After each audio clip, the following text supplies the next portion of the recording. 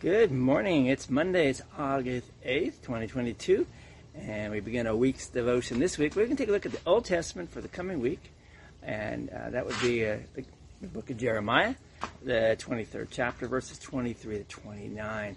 For those of you who watch our Sunday morning worship services, I'd like to apologize that we've had technical difficulties the last 2 weeks.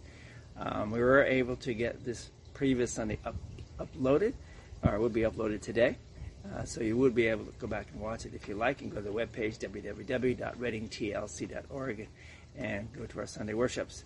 And you can get on. We're working out, figuring out what has happened, and hopefully we'll have that back in hand so that this coming Sunday you can get it live.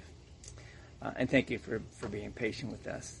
So let's take a look. Open your Bibles, if you have them with you, to the Old Testament, and we're going to look at Jeremiah again, chapter 23, verses 23 to 29. I'm reading to you from the English Standard Version.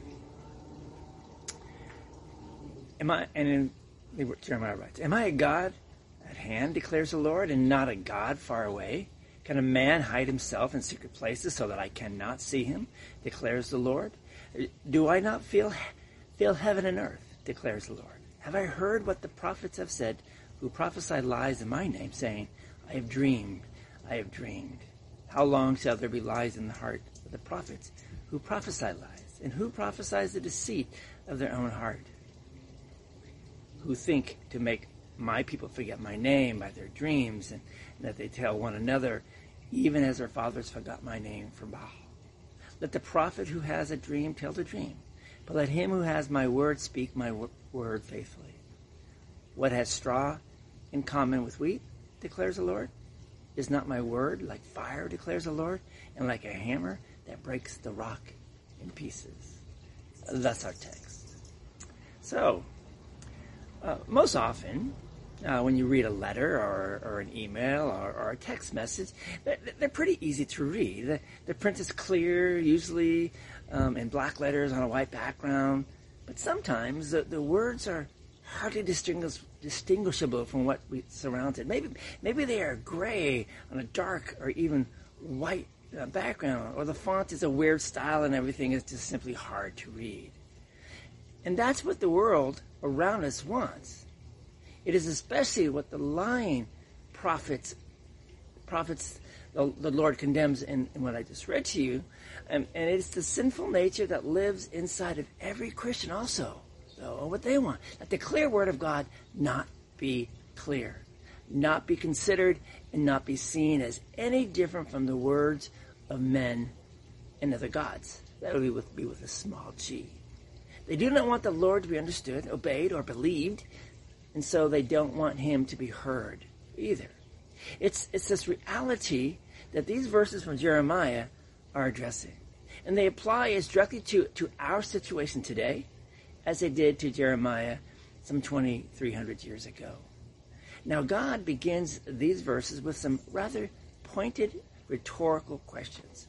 Am I only a God nearby, declares the Lord, and not a God far away? Can anyone hide in secret places so that I cannot see him, declares the Lord?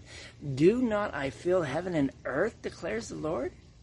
Now, to a believer, it may be almost strange that this needed to be asked. After all, God was talking to his own people, the people of Judah, a nation that he had brought out of Egypt and made a covenant with, a country that would not exist were it not for his power and his love, a community supposedly centered around the temple bearing his name.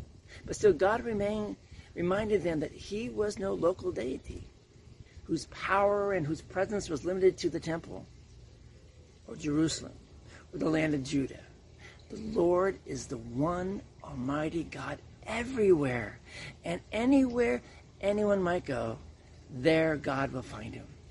There's no hiding from the Lord. He is everywhere. Now, why would it have been necessary to remind the people of these things?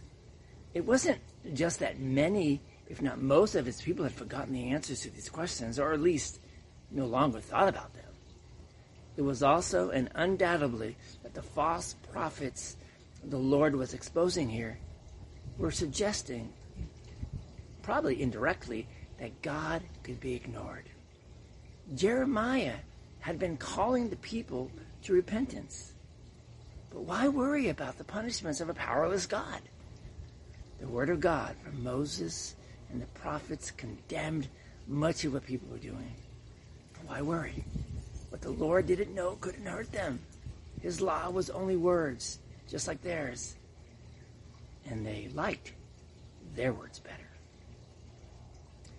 We'll stop there for you to ponder today, but let's have a word of prayer. Lord God, give the ability to stay focused on you, to me, to those who are listening, in fact, to everyone, that they can be focused on what you say.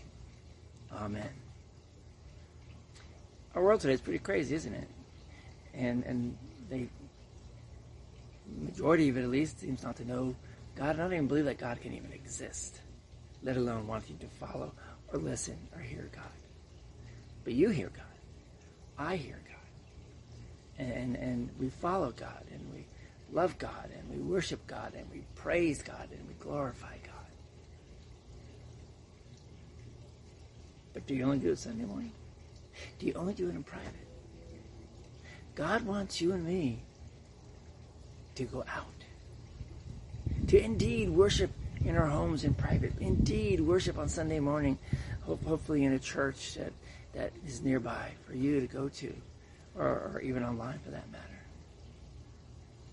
But also to go out and give glory to God in all that you do, in your work, in your play, and in everything else.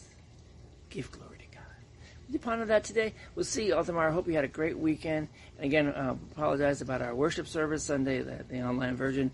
We're working on the technical duties. Check our webpage again, www.readingtlc.org, sometime later today, and you should be able to find the recording of that Sunday's worship service. God blessings to you all. We'll see you tomorrow.